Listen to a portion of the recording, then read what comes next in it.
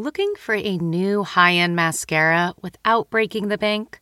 The new L'Oreal Paris Panorama Mascara gives you a high-end lash look in a premium gold luxe packaging. It's all about panoramic volume and fully fanned-out lashes.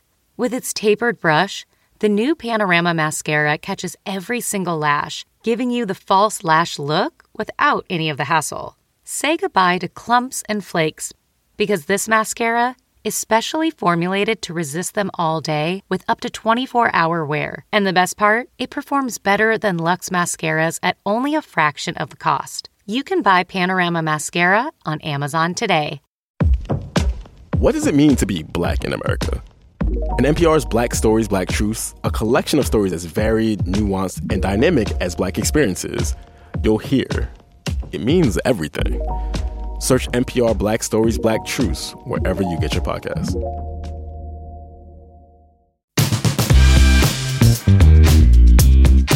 I remember we went through a fast food restaurant. I think it was McDonald's. And he was like, Jesus, I've never been to a McDonald's in so long. And I'm like, oh, I just love their hamburgers and cheeseburgers. And their diet, for some reason, their fountain drinks, like their Diet Cokes. The Diet Cokes are the best. It tastes so good there. What is it? I don't know.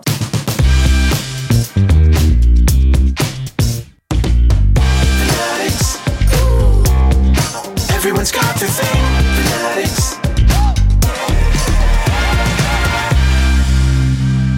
Glad you guys have your headphones on. Get out your snow plows because it is a dark winter here in Iron Lake, and we are moving into episode 3 of our podcast, Fanatics, the Dexter episodes. Episode 3 of Dexter New Blood. It's a big one today, guys. I'm one of your co-hosts. Yes, Teddy Reed. Newbie cop himself, David Magadoff. And with me, as always, is my most wonderful co-host, Claire Kramer. Hi, Claire. Hi, David. Hi, Teddy. I almost can't tell you guys apart anymore. Ooh, that's good. That means I'm either a fantastic actor or we need to talk more. We just need to figure out our lines of communication because I'm just a person. I'm just a person with a mustache. That's all I am. Claire, this was a great episode, but before we get into this, before we get on the fact that Jamie Chung is going to be on later to talk about her love of fast food, there's so much. We have on a special guest today, don't we? Yes, we do. This is Sandy Bookstaver, our director, Fearless, episodes 3, 4, 7, and 8. Am I correct, Sandy? You are correct. Hello, everybody. How are you? Delightful. And Sandy, you directed this episode. This was the first one. Now, everything was sort of out of order in the way that we shot the show, right? Everything kind of, we do an episode 1 one day and episode 6 one day. Remind me.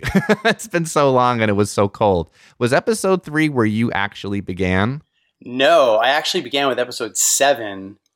It was my first scene with Dexter, Michael C. Hall, in a snowy field full of sheep. I cannot say any more than that. Please don't, because I am loving... First of all, I am absolutely loving Dexter New Blood. And before we even talk about episode 3 or 7 or 4 or 8, I'm curious, Sandy, because I'm really loving the titles of the episodes, and episode 3, Smoke Signals. Did you get any part of titling your episodes that you directed? No, I got zero input into the titles. We got the scripts actually before we started filming. They were all 10 episodes written with all the titles, and we got them one by one. So I never had a choice, which was great. So it was exciting to read the titles. Then for that. Yeah. No, not at all. All right. So I don't know, David. I loved episode 3. Where do we start with it? Where do you want to start? Well, I'll start with just a kind of a general thought. Watching them from a fan's perspective, it was really cool, and I'm glad you're here, Sandy. It was cool to see it was a different look and feel than episodes 1 and 2 of what Marco Siega did. You enjoy close-ups a little bit more. He enjoys a little more wide shots.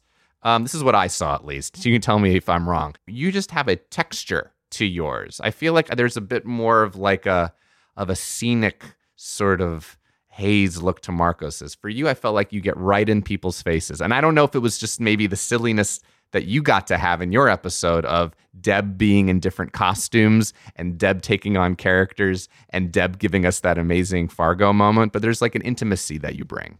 The fun thing about Marcos and I doing this show together is we did it as a 10-hour movie. So there were only 2 directors. We sat down and talked about the whole style of all 10 episodes. And one thing that was great about Marcos, who's also an executive producer, was he said, go be a filmmaker. Go do your own thing. Like, shoot it like your own movie within the context of the 10 hours. And for me, I really wanted to get personal with these characters in this episode. And we're going so much deeper into their stories. So that's why there kind of was an intimacy and more close-ups to kind of show what they were going through and really get involved with the storyline that was getting deeper from episode 2. It's funny, though, because I really do like to do wide shots as well and make it look like a big cinematic movie. So they're kind of sprinkled in there as well. Oh, you do that with that scene when he's walking in. I remember being there that day where you really, like, you opened up the roof. You opened up the ceiling in the Iron Lake PD, and it was the shot of when Michael is walking through the police station, and he has that line of, like, I'm going to be taken down by 3 small town cops and a zoologist, and we're looking over at him. And then you all 3 look at him when he comes in the room. Yeah. We spent 2.5 weeks planning that shot. My cinematographer, Michael Watson, and I came up with this idea to rip the roof off the whole set and build this giant scaffolding that was about 50 feet long and put a crane on top of it and follow Michael. And we painted the beams in the ceiling so you could actually shoot those as well. It was very inspired by Taxi Driver, I have to be honest. It was my like Taxi Driver moment. But I wanted to isolate Dexter in this moment where he's being called into the conference room, possibly being caught for something he did. So it's almost like God's point of view. He's being watched as we follow him into that conference room, not knowing what his fate's going to be. Yeah, I love that moment. And that, to me, Dexter, Jim Lindsay or Dexter Morgan or Michael C. Hall, in this episode, it was kind of like an oh shit episode for him, because he kept having to think about where he's going to move the body. He kept having to think about what he's going to do to cover up his tracks. He's out of practice. We discussed that last week, David. There's a lot going on with him, but really, to me, the episode was about his son, Harrison, and finding out more what's going on, like, psychologically, mentally with Harrison. Jack is such a great actor. How was it working with him? And is he kind of like an old soul in a young body? Yeah, it's funny. The first time I met Michael C. Hall was during pre-production on a Zoom. And I was actually sleeping in bed. I woke up. I got a text saying, get on Zoom right now. We're doing a casting meeting. I was like, oh, shit. So I flip on Zoom. And Michael C. Hall is staring me in the face.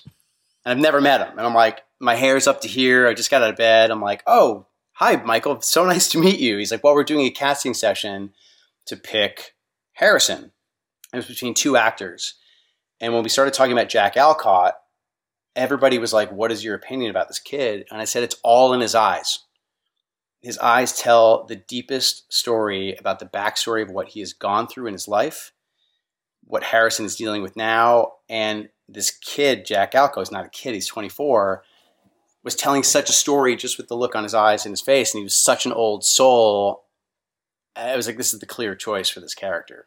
He's amazing. And I will tell you this, you see pictures of the actors, Michael and Jack, just randomly, not necessarily together, but the way that they come across on the screen, and I noticed this in episode 2 especially, they look almost identical. Like, the way that hair and makeup has done their hair, where it's like the exact same hairstyle. I don't know if I'm sure it was a choice. It really is working for me, and it's really working that we're starting to see Harrison's, like, I don't think he's going to end up having a dark passenger, but I do think that he has a darker side. I don't know. I wish I knew the answer. I know you guys both know, and I'm sitting here hypothesizing.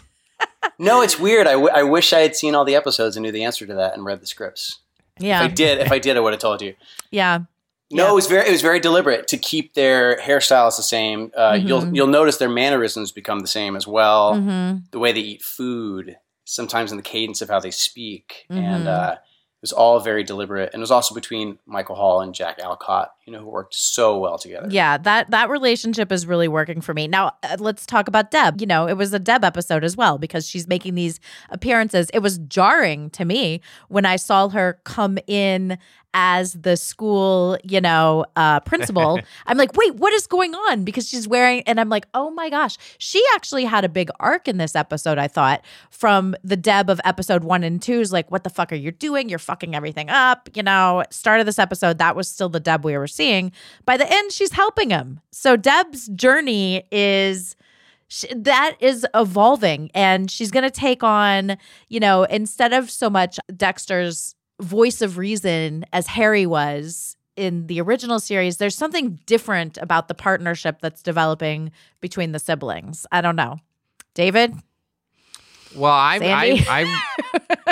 that will unfurl as it goes, but I always like asking Claire, as we still don't know who the killer is. Claire, what's our take after watching this episode? Do you have guesses? Of course, Sandy and I will not say contractually, but is there, we know that the car stopped with Johnny Sequoia, a.k.a. Audrey, and it was that billionaire. He came out. He checked in on her. We saw, obviously, in this episode, the demise of our young woman who was trapped in, yes, Mr. Olsen, the demise of our young woman who was being trapped in that room. So any more guesses as to who potentially it could be? Well, okay. Yes, I do. But I'm going to go back for just a minute because, we did also learn about, Johnny's character a lot. We learned who Iris is also, I feel. So Mr. Olsen, he had a really interesting line when he stopped and talked. He said, it's interesting you're saying all these things to me, but here you are driving this gas guzzler car. Some people might think that's hypocritical, but I don't think so. I don't think it's hypocritical. People are complicated. So I feel like that was a carrot dangled to maybe make you think, ooh, maybe he could be the killer. I don't think it's him. My own opinion, it's not him, because later in the episode when we do get a better look at whom is behind that white mask, we see a little bit of a thicker person than plays Mr. Olsen. And a little, I don't know, a little bit just different features. So I've ruled out him. I'm sorry, David. I have ruled out you as well. Fair enough. And I'm kind of thinking that it could be, our friend Kurt Caldwell. So I don't know. I don't know. He seemed at the end of the episode, he was very happy. He spoke to Matt on the FaceTime. So clearly his son's alive and all is well, right? True. Well, since neither of you can really say too much, let me just throw another thought out here. So we see, obviously, Kurt Caldwell coming out of the bar. He's elated. He's also inebriated. He tells Dexter, hey, I just FaceTimed with my son. Dexter's obviously clearly confused. The crazy thing is the ashes from his son are falling down at that moment.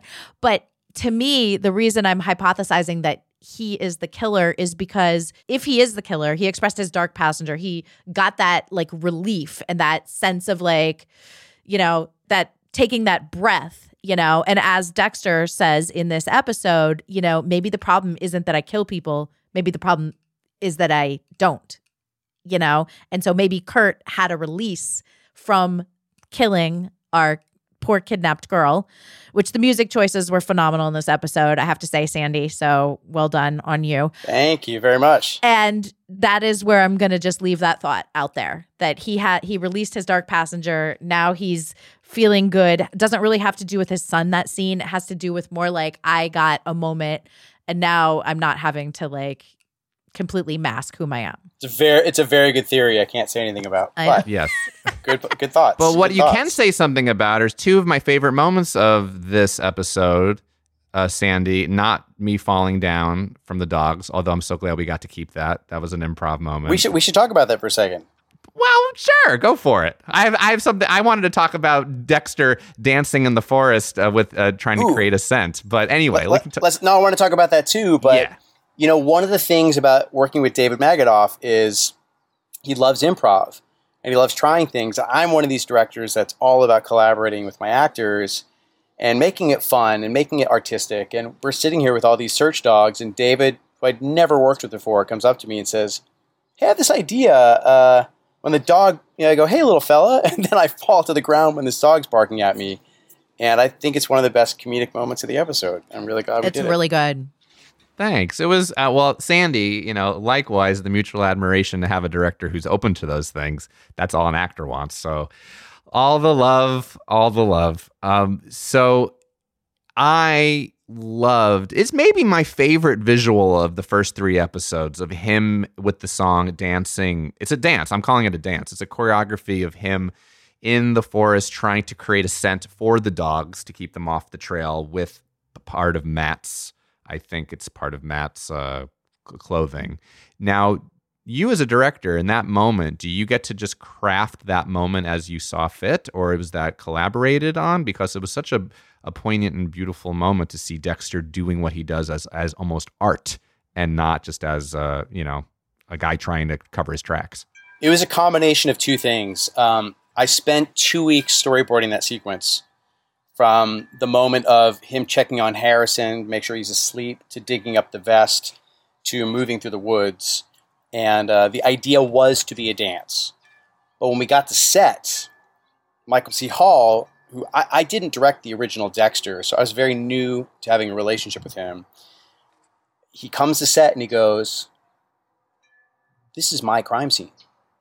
Like Damien, who's the CSI tech who shows up, he's becoming the CSI tech walking through this crime scene. And Michael goes, "I'm fucking taking back my crime scene.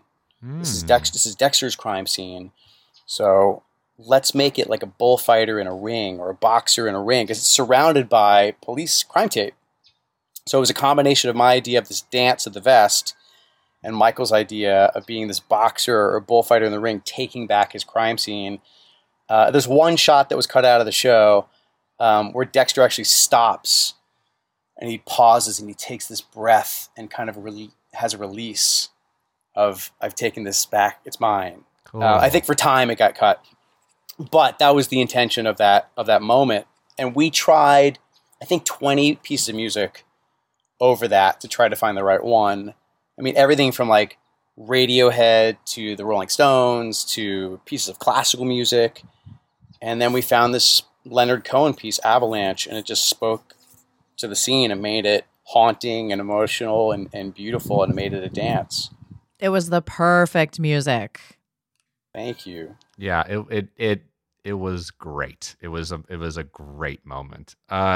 Speaking of great moments, then we also have on today's guest who enters in with her little rock and roll moment and her giant stilettos or Manolo Blahniks. Did I say that right? Is that it? Is that the right shoe? Manolo Blahniks. Manolo Blahniks. I shouldn't say how much they were, but they were like $2,200 suede boots to introduce her walking through the snow. I know. Jamie I'm like, Chung, she's wearing those in the snow. I hope she treated those. I'm not sure. But that was like the great character moment of, you see these boots and who's wearing these incredible boots walking in the snow, and then it's the great Jamie Chung. Well, I got to work with her obviously over time, but you got to direct her. I want to start saying all these wonderful things about Jamie, but I kind of want it to be from you. Sandy, what was it like working with Jamie Chung, since this is her episode? Well, it's so interesting because as a director, one of the first things you have to do is gain the trust of the actor you're working with. And unless you've directed that actor or actress many times beforehand and you have a shorthand, I'd never worked with Jamie. The second she showed up on the set, she was the nicest, most generous, collaborative actress ever. I mean, she literally was like, "Hi, I'm Jamie. How's it going? What do you want me to do?" And be like, "Great. Can you try this?" "Yeah, sure. No problem. What do you want to do this take?" "Great. No problem. What do you want this take?" "Great." And she was just so lovely and so pleasant and would try any direction. Same thing as you and I, David. We would try improv moments. There's a great moment when she first meets Alano, the character Logan. She's walking up to him, she trips, and she actually falls into his arms. I think it was cut out of the episode, but it was. It was, but I remember being there, and it happened, and it was this great moment where, she just like fell into him, like, "Oh, oopsie," But she was so fun and so improv-y. And the thing is, we did this project for 7 months together in the snow of Massachusetts, and she was pleasant the entire shoot. Like, there was never one moment when she was in a bad mood or down or not collaborative. Like, I would work with her on anything forever.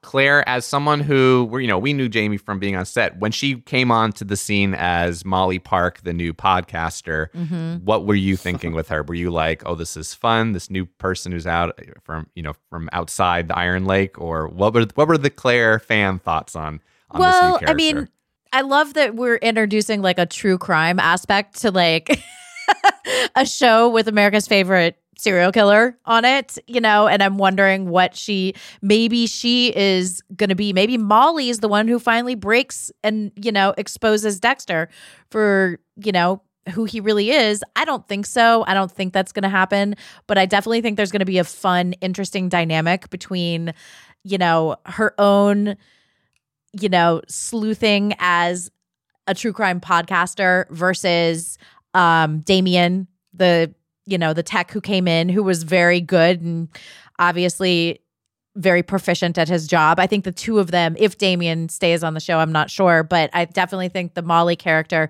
adds a new element to what Dexter is going to have to hide. We'll all find out soon enough. We'll find out what happens with Harrison and Ethan, his new friend, who thinks he's the Punisher and wants to kill Zach and Scott. There is so much happening. One more thing about Harrison, the insight into him today that resonated with me was in, Ethan says like, why did you do that for me? And he says, because guys like Matt shouldn't always be at the top of the food chain. To me, that's the most Harrison thing that's been said so far, the most revealing of his character. And that is, some great insight and intel. Yeah, it's a big moment for him to understand the backstory of his character. I was going to give you guys one tidbit about those high school scenes, if that's okay also. Yes. My daughter, Avalon, my 16-year-old, is in all of the high school scenes. Yes, and she was on set. I remember meeting her, sweetest girl in the world, your daughter, and I caught her in every moment, Sandy. She's featured lovely. She even gets She gets blood on her, doesn't she?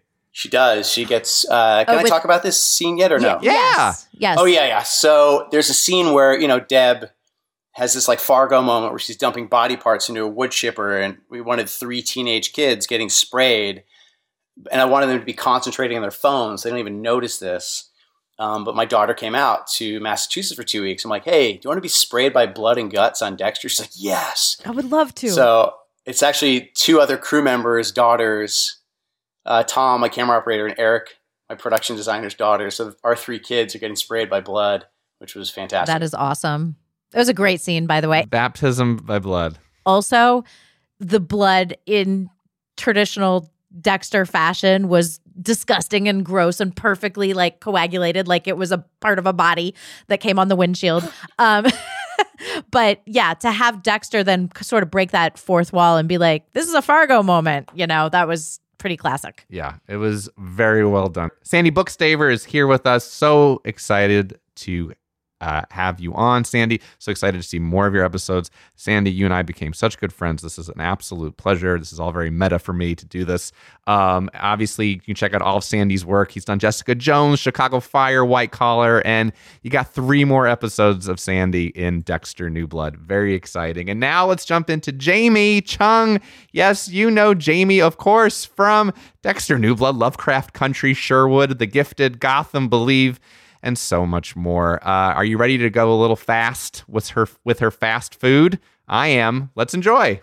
And stick around after the credits, because not only do we have our little ukulele song, but we also asked director Sandy Bookstaver what he's a fanatic of. Okay, first question. Do you have to go inside, or is it always a drive-through, or is it a combo of both?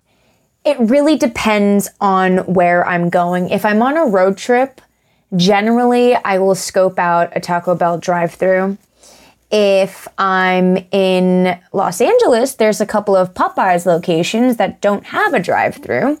And if I'm back in San Francisco, if I really want to go, all out, there's a really fancy Taco Bell on the beach in Pacifica. Wow.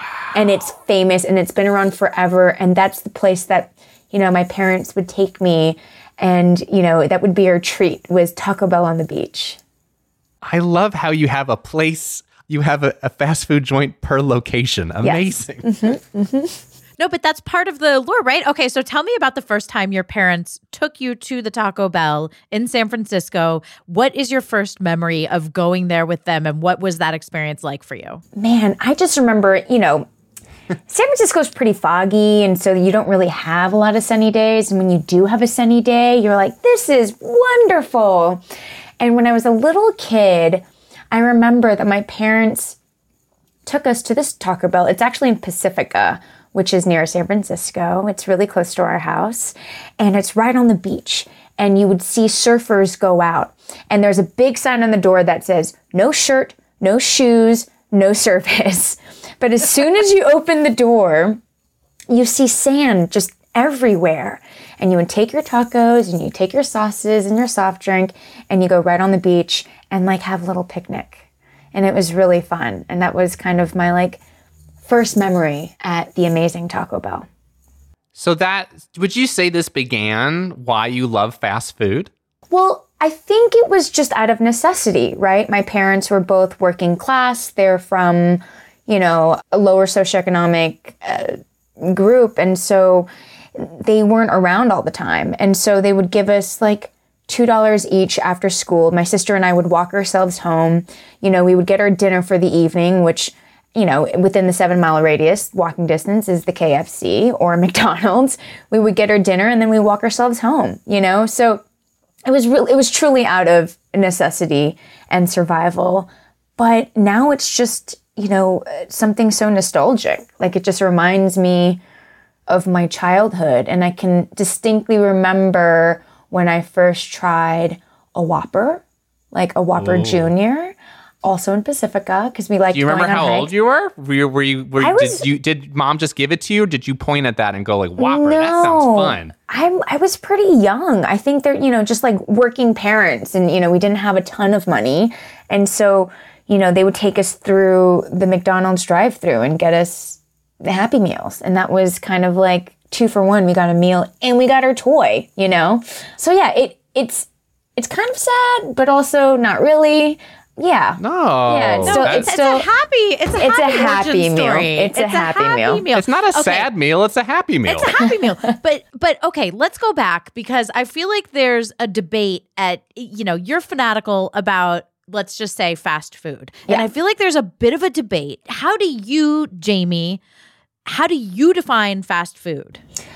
Fast food is relatively quick. It's something that you can get within, I would say, 2 minutes, which is pretty fast. Pretty so fast. Not Chipotle. Chipotle is off the No, table. Chipotle is not fast food. It takes forever. You can just go to a regular burrito place and it's a assembly line and they can do it for you. It's pretty quick, but it's not fast. Okay, what about, and this isn't going to be us firing restaurants at you for you to define, but I do have a couple I want to ask. El Pollo Loco. Fast food restaurant. Yes, that is a fast food restaurant. Subway. No, because there's no drive-thru. You have to go in and then order what you want. Agreed. Unless you put the order in beforehand and you run in and you grab it and you're out. It's all about saving time, right? Last rapid fire restaurant category question. Dairy Queen. I didn't grow up with Dairy Queen because I'm a West Coast girl. Yeah, it's not West Coast. We'll talk about DQ in another episode. But El Pollo Loco, no, I think this. I hope we keep thinking of other restaurants, because it is fun to define what it is, because it's fun to be with an aficionado like yourself, a sommelier, dare we say, of the greasy spoon. So, is El Pollo Loco, though, fast food? Because it probably takes a good 3 to 4 minutes, or are you you know what? I'll go up to 5, because they have to wrap the burrito. No, El Pollo Loco is fast food. They have a drive-thru that was kind of my fast food of choice when I was in college in Riverside. Mm-hmm. So, do you still today, as an adult, do you prefer the drive-thru, or will you go inside? There's something about eating in your car that brings me so much joy. Oh God, I always regret doing it. Yeah, but at the time it seems like a really good idea.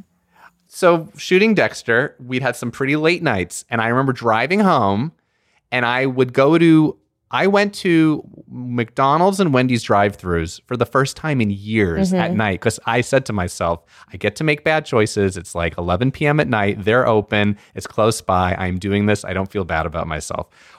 Are you doing these drive-thrus with other people, like your husband and friends, or is it typically a solo adventure? No, I mean, usually on road trips, I am doing this with my husband because we took a road trip from, most recently during the pandemic, from New York to Los Angeles. So we did a lot of drive-thrus.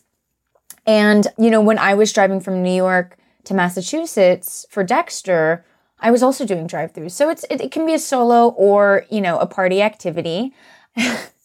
And, you know, I feel like what I was seeking out, because I'm trying not to eat a lot of beef these days, was the Impossible Burger at Burger King. So quite often, you know, from that trip from Massachusetts to New York, I was going a little off course in order to get my Impossible Whopper fix. But, you know, in high school, it was like an event. Like, we're from San Francisco. We got stoned. We like go to like a Jack in the Box, you know, fast food restaurant and get the 2-for-1 tacos, which are like so greasy. The shell is see-through. It's so greasy. But it's so greasy, the shell sees through. It's so good. And the hot sauce. I mean, I can just go on about the different hot sauces in all the different fast food restaurants. And this is the time. So I'm obsessed with the McDonald's spicy mustard. The hot mustard to dip fries in. That is like I did not even know they had spicy mustard. They have a hot mustard sauce that they serve. It's supposed to be with the nuggets, you know what I mean? But I always get a quarter pounder with cheese and dip the burger and the fries in the hot mustard. So you have to try that. But how do you're so right about the sauces, because I'm like, so every time I go to Taco Bell, I'm like, load me up with the hot sauce. Give me the hot sauce. Throw it in. McDonald's doesn't really have a lot of hot sauces because I usually order hot sauce with a breakfast sandwich, and I go with my parents. They're like, you know, again, they're quite frugal, but also they don't spend a lot. And, you know, if we go hiking with them at like 6 a.m. in Pacifica, you know, our weekend activities, we'll go to the McDonald's and my dad will treat me to an egg and cheese McMuffin. And, you know, usually I'll ask for the hot sauce. You get this like lame, super mild salsa, not great. You know, my trick is I'll leave different hot sauces. My favorite is Popeye's hot sauce. It's like the perfect mixture of vinegar and chilies. And I'll just stash a couple in the car and have it there for emergencies. But yeah. For McDonald's emergencies. Yeah. And, you know, Taco Bell I really like because they have like this fire salsa. But still, nothing really kicks you in the ass as much as a Popeye's hot sauce. Getting the smile and confidence you've been dreaming about, all from the comfort of your home, isn't a total mystery with Byte clear aligners. Just don't be surprised if all your friends start asking, what's your secret? Begin by ordering your at-home impression kit today for only $14.95. Byte clear aligners are doctor-directed and delivered to your door. Treatment costs thousands less than braces, plus they offer flexible financing, accept eligible insurance, and you can pay with your HSA FSA. Get 80% off your impression kit when you use code WONDERY at Byte.com. That's BYTE.com. Start your confidence journey today with Byte. This episode is brought to you by Philo. Do you love TV? Do you love saving money? Then Philo is your solution. Philo has shows, movies, and live TV for just $25 a month. You can even try it for free with their 7-day free trial. No contracts, no commitments, no hassles. Just a better way to watch TV. Never miss a minute of shows like the hit docuseries Where is Wendy Williams? Or classics such as Friends. If you can't get enough TV, then there's no better way to watch. Philo has more than 70 channels like BET, MTV, and AMC. And the best part? You can try it yourself with their 7-day free trial. Sign up today at philo.tv/poppods. That's philo.tv/POPPODS to get 50% off your first month. What mood dictates where you go? Obviously, like taking out the regional factor, you know, not a road trip, not up and with your parents, like just you, Jamie, hanging out on a day, deciding you're hungry, deciding you want to go out. Where do you go and how do you decide that? I feel like now, you know, trying to cook for myself and trying to be a little healthier, like a fast food restaurant is kind of something that I would have on my cheat day. You know, like something that I would treat myself to. It just depends. If it's a Sunday and we know that Chick-fil-A is closed, then I'll go to Popeyes. And by the way, the Popeyes spicy chicken sandwich is way better than... I keep hearing. There's a Popeyes Chick-fil-A. that opened up just down the street. Okay, this was what I needed to hear. Popeyes. But, you know, the fries are better and you have like the spicy, extra spicy, like crispy chicken strips. So good. So that's generally like, you know, maybe on a Sunday, maybe if I'm a little hungover. When I get back into town, if I'm like out of town and I come back to California, the first place that I will hit up is In-N-Out.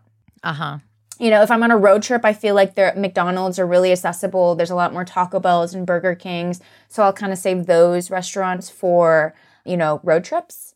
If I'm like super busy at work and I'm kind of running around, I'll just go whatever's closest to me. And I'm like, I know I shouldn't be doing this. It's in the middle of the week. I'm on this crazy health kick, but I need to eat something. So I'll just, you know, go to the nearest. Our producers are texting like a million times over, and it's because this is the subject that we're all in love with this. So this is great. And so I'm glad you are here and you have eaten everywhere to tell us this major question. One of the many that we're about to ask, that we're continuing to ask. Who has the best French fry? Burger King. Wow. I like Burger King. And In-N-Out, you know, they're fresh, but they're kind of boring. I like the type that you know are kind of pre-frozen. And I did not expect a BK drop. Yeah. Burger King Not fries Shake are really Shack. tasty. What about the Wendy's fry dipped in the nacho cheese sauce that you can get on the side there? You know, Wendy's... I used to fuck with Wendy's, but Wendy's is one that I don't... Wendy's and Arby's I don't really fuck with. Because you had bad No, tummy not times because there? I just don't like their... No, I don't really like what they have to offer. I think I got like chicken nuggets or like chicken fingers or something at Wendy's, and I was like, "What is this? What is this?" Yeah. You know, if you're gonna cheat, you should cheat. Spicy chicken nuggets at Wendy's, just FYI. Oh, Those are okay. I should try those. Their nuggets, terrible. Spicy chicken nuggets, great. Okay, great. Okay. Are they like the chicken fry ones? They look like skinny. Maybe I should give them another chance. All right. So do you ever, because there's the whole like sweet and salty thing with fast food, you know what I mean? And each place has their own offering, whether it's the Blizzard or the Frosty or the, you know, shake at Jack in the Box or the Shamrock Shake, which is going to be coming around in March. Do you do both, or do you ever just go for like the sultry? You know, I think all of that is trying too hard.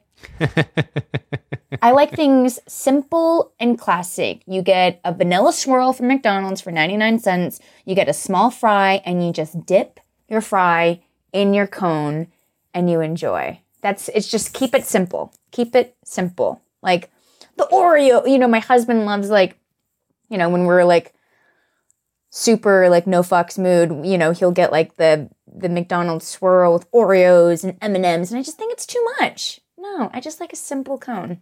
Simple cone. You know, with French fries. there's an investigation going on right now with McDonald's why the flurry is never available. And there's some hypotheses. I'll let everyone do their own Googling. But yes, it's like a thing. If, you know, in the last 2 years, every time you go up and try to order it, they're like, it's not available. It's out. It's out. It's out.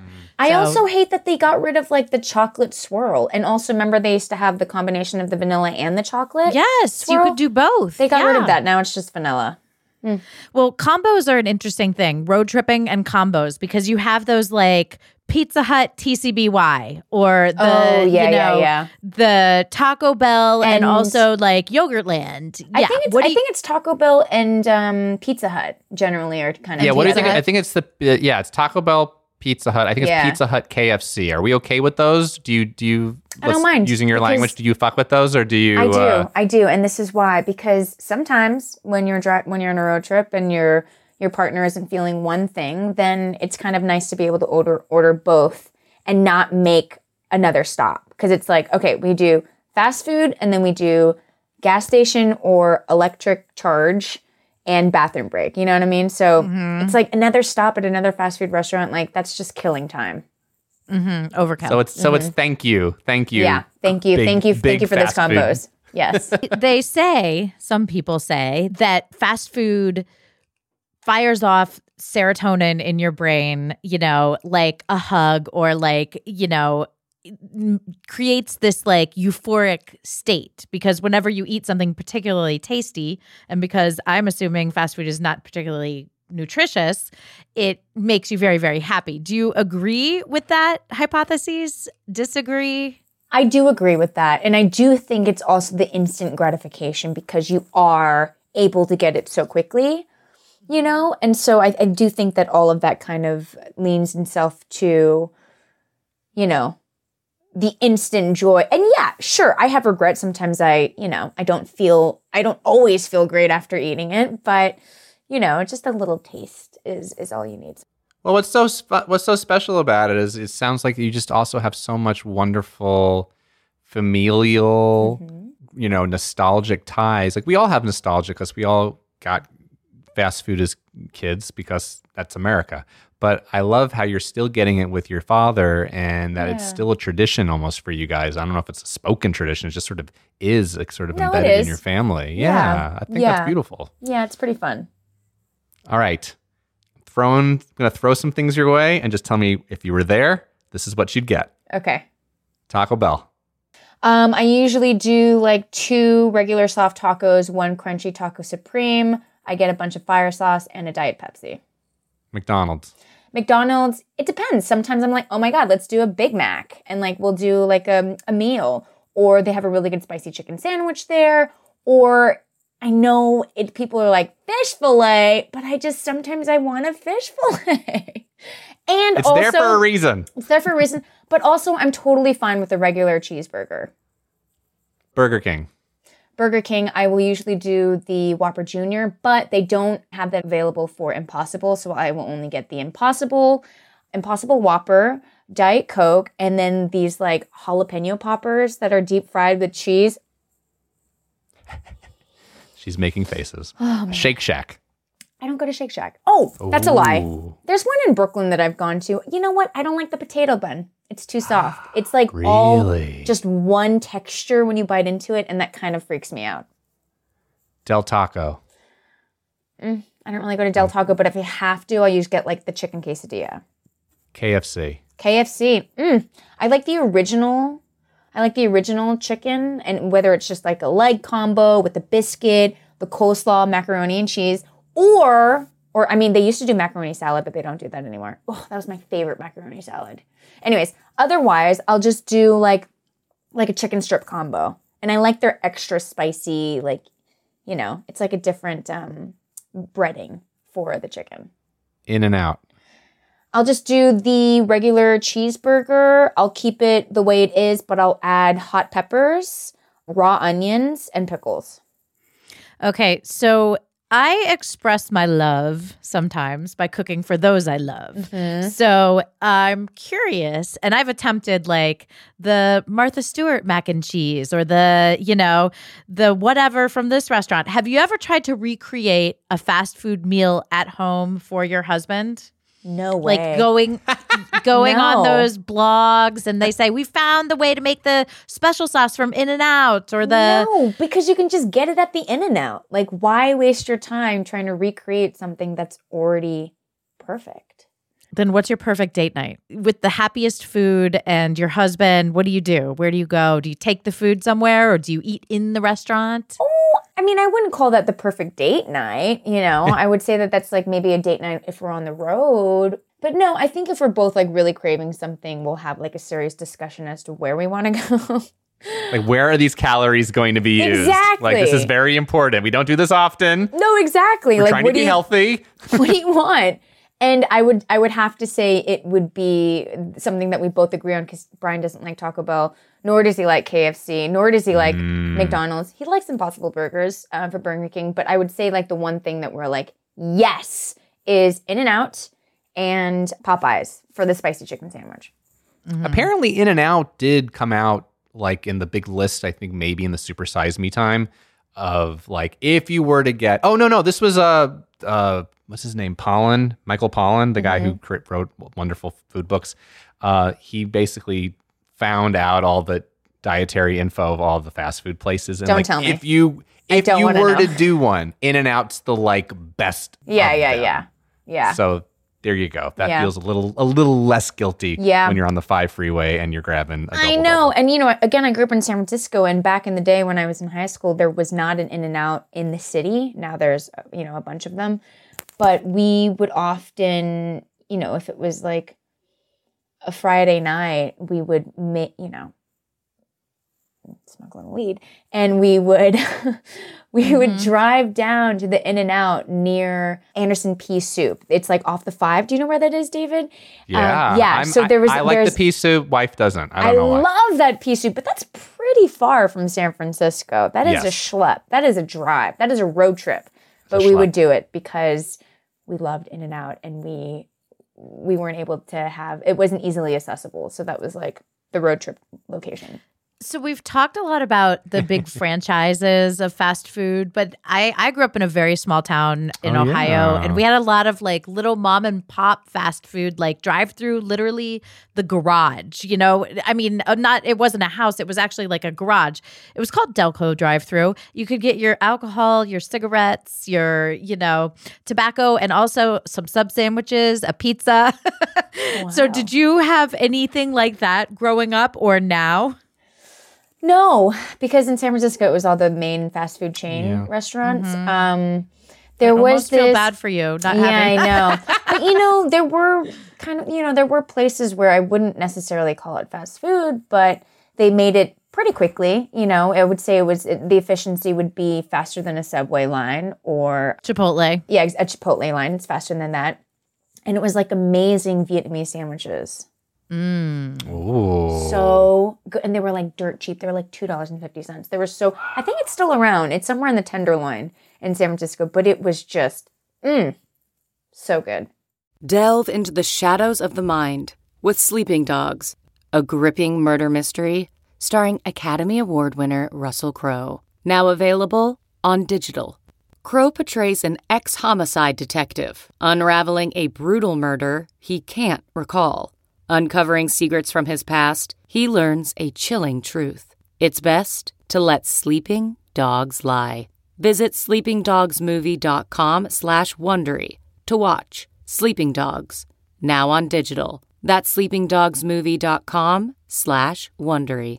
CarMax is putting peace of mind back in car shopping by putting you in the driver's seat to find a ride that's right for you. Because at CarMax, we believe you shouldn't just settle for a car. You should love your car. That's why every car we sell is CarMax certified quality, so you can be sure with upfront pricing that's the same for every customer. So don't settle. Find love at first drive and start shopping now at CarMax.com. CarMax, the way car buying should be. So it sounds like a lot about the fast food enjoyment is just how fast it is for you. Yeah. Yeah, I Like, guess The so. instant gratification. It is It is instant. the It is. instant, It is. yeah. Life is hard. There's enough challenges in the world. I know I can drive through this place and in like a couple of minutes, I get exactly what I want. I know the exact taste it's going to be. It's guaranteed happy. I wish only more things could be like that in life. Do you like the In-N-Out lingo of like animal style? And I do, knowing the lingo now. secrets and stuff. But I had, a girlfriend of mine that I went to college with. She's from Orange County. I think that's where In-N-Out, or maybe she grew up next to an In-N-Out. But she knew all the things off the menu, and she educated me on this secret menu. So, Is there a place that you have always wanted to try? Maybe Dairy Queen, maybe White Castle, or maybe I'm projecting my love for those places. But is there a place that you've heard about that you've always wanted to try that you have not yet Culver's. had the chance? yeah, no, after watching Harold and Kumar, I was like, what is this White Castle? Where do I need to go? There was also Ohio. there was also another place called what is it? Wawa? It's like a sandwich. There's Whataburger. That's more of Wawa is like a 7-Eleven on the East Coast. Yeah. I've been to a Wawa. I thought that was kind of cool. But my first time, and I think my only time at White Castle, was after college when I was traveling a little bit. And I forgot which city we were in. I did have an ex-boyfriend who lived in Ohio, so maybe it was Ohio. Maybe it could have been. Yeah. It probably was. And we went to a White Castle and I was like, why are there holes in this patty? I was like, I don't know. And again, it's this thing, this texture where like you take one bite and it all just kind of feels like one same texture. I don't like that. But isn't it so true that like we started this episode by talking about Taco Bell and your hometown and like opening the doors and the sand is everywhere. It's an experience. So for someone who grew up with White Castle, not me because I'm not a fan either, but eating that was part of their family lineage. That may be their like Taco Bell to your Taco Bell. Totally. You know? So much about the history you have with the food and the place and the memories, not to sound like 1,000 years old, but you know, what's evoked in your memory from going into a McDonald's or going into, you know, definitely Jack in the Box is definitely night out partying. 100%. Speaking of what Claire's saying with memories, is there like you're kind of mentioning these wonderful moments about, you know, getting high or, you know, coming down from something or just like needing something greasy. Is there like a funny story that pops in your head or like a silly moment or just some memory that maybe it's with a friend, a boyfriend, your girlfriends, or just you saw something once at a fast food joint? You've just been to so many that I feel like you've seen so much. You know, after we'd hang out and we watch movies, and there was this one Jack in the Box in the Richmond district of San Francisco. And I mean, it was the one place that was open 24 hours. So we would all like, all right, let's make them the Jack in the Crack. And we'll go and hang out in the parking lot and eat our tacos and, you know, our spicy chicken sandwiches. And we'll just like, it'll be fun. But I remember you would have to like walk up in order. You can't go through a drive-through. So that kind of like forced you to park the car. And then, you know, we'd all hang out and you know, park our cars near each other. But I do recall like the bulletproof glass at this Jack in the Box was so thick. And you would always have to like, you know, you'd close one door and then they were able to take your money and open the other door.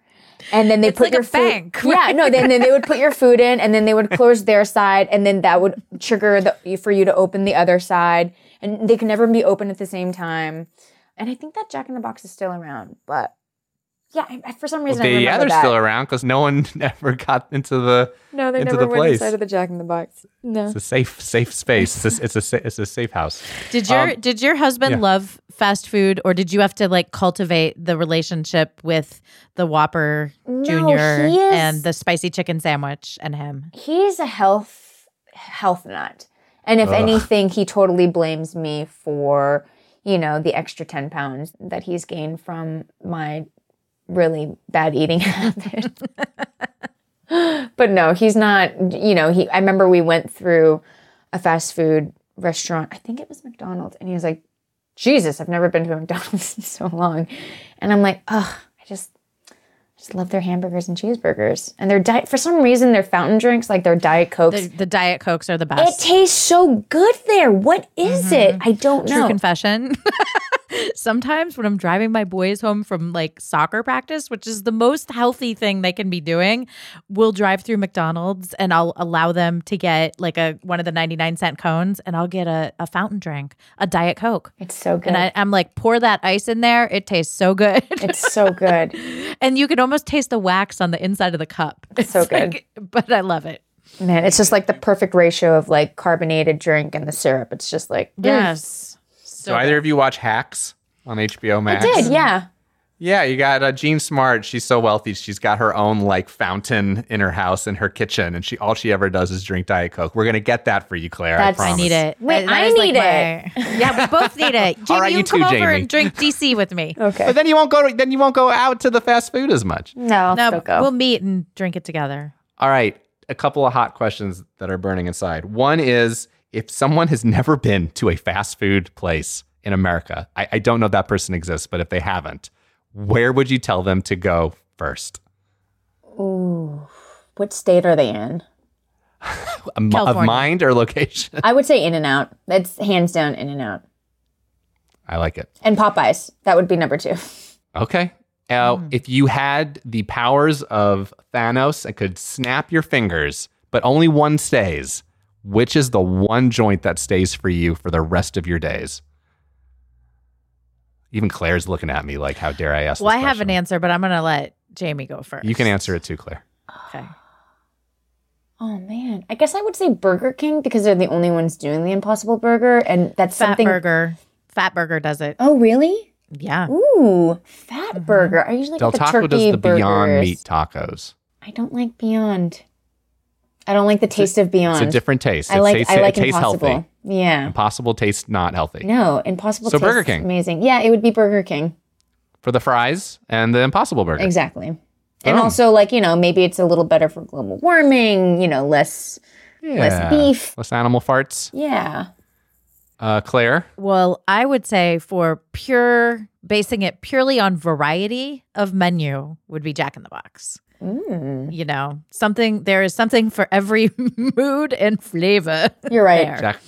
Jack in the Box is a tiny then diner. I feel like I do know that they don't have the Impossible Burger yet, but they are getting more progressive with pretty much anywhere you can order a lettuce wrap nowadays, and I feel like people are getting the meat substitutions rotating in a lot more frequently. So I would say Jack in the Box, and they'll add that into the menu soon. I hope so.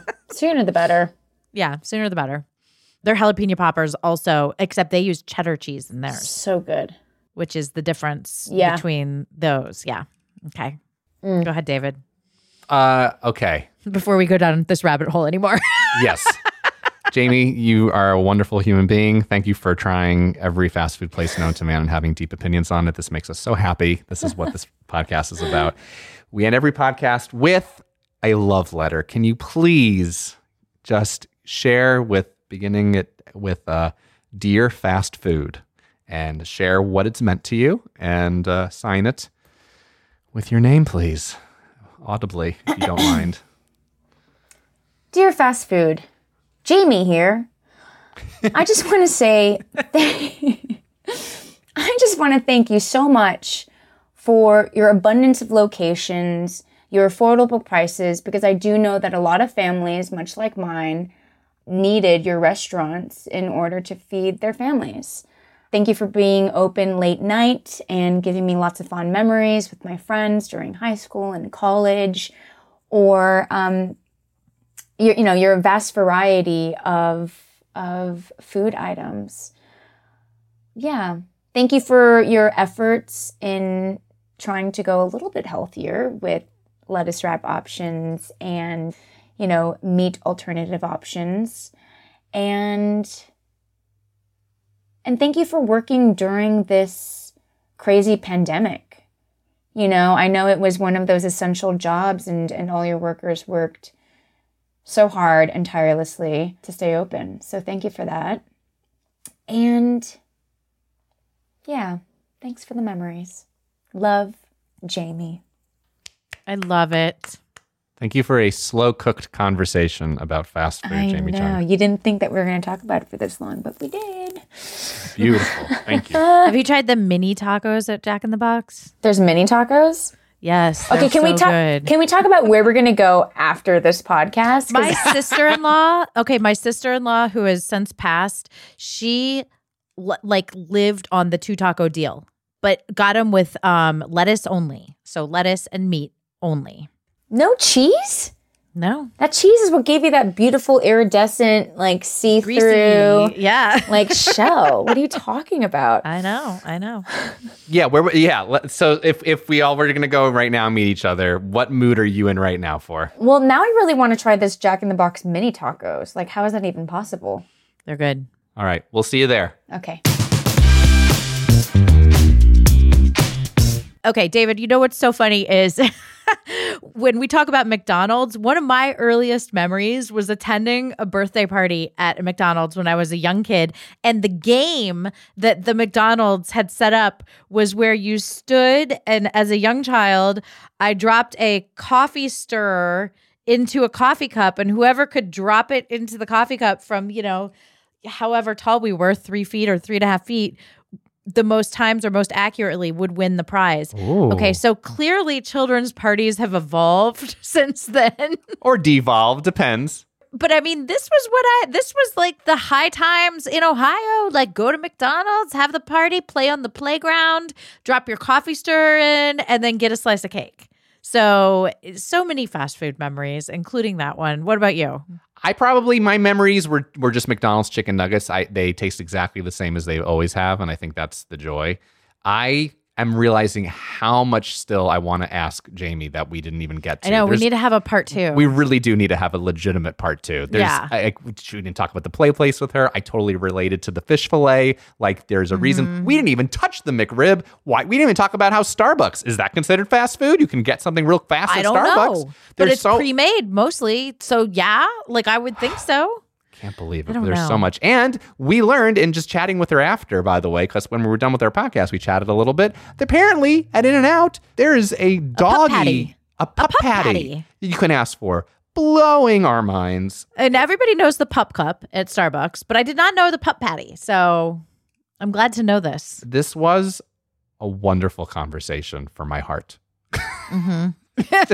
There was so much nostalgia because it's amazing how much it's just a part of the fabric of our lives. I wanted to project like my entire youth onto, and my experience at NYU, you know, where there was virtually no fast food in New York City at the time I was going to NYU, except we did live my second year right near a McDonald's. So that had the Carlisle Court. Any of my roomies, my Fighting Violet friends know that Carlisle Court was just south of a McDonald's on Union Square. So that played in a lot there. North of Union Square and a little bit west, something very special happened a number of years ago. Claire, I believe you were Wendy at one point. Can you please regale us with this story and that this is how special this is? It was definitely southwest of New York City because is it? Ohio. Oh, yes, but this is not a geography podcast. Not a geography. You're welcome, everyone. I clearly am not your host for that. Don't worry about it. You're okay. I won't make a Jeopardy joke at this time because it's just too depressing what's happening there. But anyway, I was Wendy because Wendy's corporate headquarters is in actually Dublin, Ohio, a suburb of Columbus. I am from Delaware, Ohio, which is about 25 minutes north of Dublin. And I did the Looking for Wendy pageant and I won. And I did all the Wendy's commercials and public appearances and, you know, parades and everything you can imagine with Dave Thomas for a year was my reign of Wendy. And it was fabulous. It was the best year of your life. I thought I was very, very wealthy because my prize, in addition to being paid for each job, was a $1,500 savings bond. I thought you were going to say a burger a day, but that's great too. No, it was, the savings bond. That's what it was. And I remember like after I graduated at NYU, I was like, I asked my family, I'm like, what about that savings bond? And I got it. I was like, wow, that was gone really fast. That was not that great of a prize. Speaking of gone fast, this podcast did because we had such a good time. Claire. We sped through the drive-thru, David. We did. See you guys next week. And coming up next week on Fanatics, the Dexter episodes, we have Katie Sullivan. You guys know her, of course. She is the, receptionist in the police station on Dexter New Blood. Also, Last Man Standing. My name is Earl, Nip Tuck, and she's done something better than all of you guys. She's a Paralympian. Mad respect for that. She's coming on Fanatics to talk about Ink Master. We will see you then. Thank you for listening to Fanatics, a Roddenberry podcast. For more episodes and info, head over to wearefanatics.com or tweet your Fanatics thoughts and stories at wearefanatics. Yes, that's We Are, FANADDICTS. Our show is hosted by Claire Kramer and me, David Magadoff. Produced by me, Claire Kramer, and Kelsey Goldberg. Executive producers Trevor Roth and Rod Roddenberry. Our sound engineer and editor is Elizabeth Joy Wyndham, and you can thank Stephen Mudd for our theme song. Catch us next Thursday for another Fanatics episode. Ba-da-ba-ba-ba. Jamie's loving it. Sandy Bookstaver, you love to eat at restaurant bars by yourself. When did you realize that this is a love that you have? I mean, I've been a foodie since I was a little kid. Like, I started cooking when I was very young, and I'm obsessed with Anthony Bourdain and Top Chef, and I want to go to every single restaurant that I can and try the chef tasting menu and eat food around the world. And it started when I started directing out of town a lot. Because when I moved to LA to direct in Los Angeles, but now I mostly direct out of Los Angeles, and I'm in great cities like Chicago and New York. And when I'm filming by myself in a city like Chicago, I want to go try a great restaurant. But the easiest way to get into one of these incredible restaurants, there's always one seat at the bar. So you don't have to make a reservation 3 months in advance. Genius. So you walk in. Genius. Always one seat. So any restaurant on the planet, if there's a bar, of course, you can get in. And what's cool about cities like Chicago and New York is people will talk to you. Like you'll sit next to random strangers and you'll actually sometimes share, pre-COVID, you'll share food with them. Like you'll sit and order different food and chat about it and actually, hey, you want to take a bite of this or take a bite of that? So you get to meet all these interesting people. But there's this place in Chicago that I would go every single Friday night. I went once and I immediately became friends with the owner, this guy Nate, and the restaurant's called Mott Street. And it became my place to go every single Friday night. And they always had a seat at the bar waiting for me. And every week I would go in there, eat food, and one night I ate with the entire Joffrey Ballet. I was sitting there.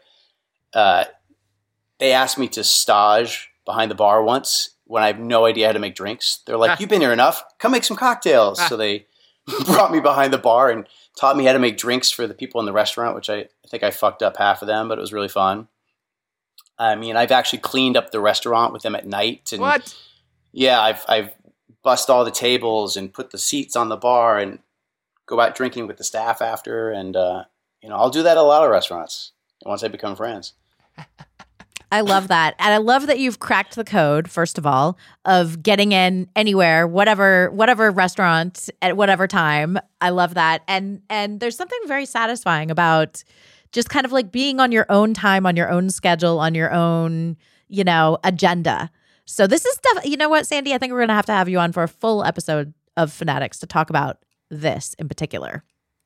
I will 100% do that. Sweet. Love it. Thanks, Andy. Thank you, guys. Are you tired of dating assholes? Do you want a Prince Charming? If so, we're filming a reality show. Sign up here. 12 American women are flown over to the UK for a Bachelor-style reality dating show. There are so many questions about a show like this because it's so odd. These women have been told that they were going to be dating the world's most eligible bachelor, Prince Harry. What? Y'all playing with me, right? You can binge The Bachelor of Buckingham Palace exclusively on Wondery Plus. Join Wondery Plus in Apple Podcasts or the Wondery app.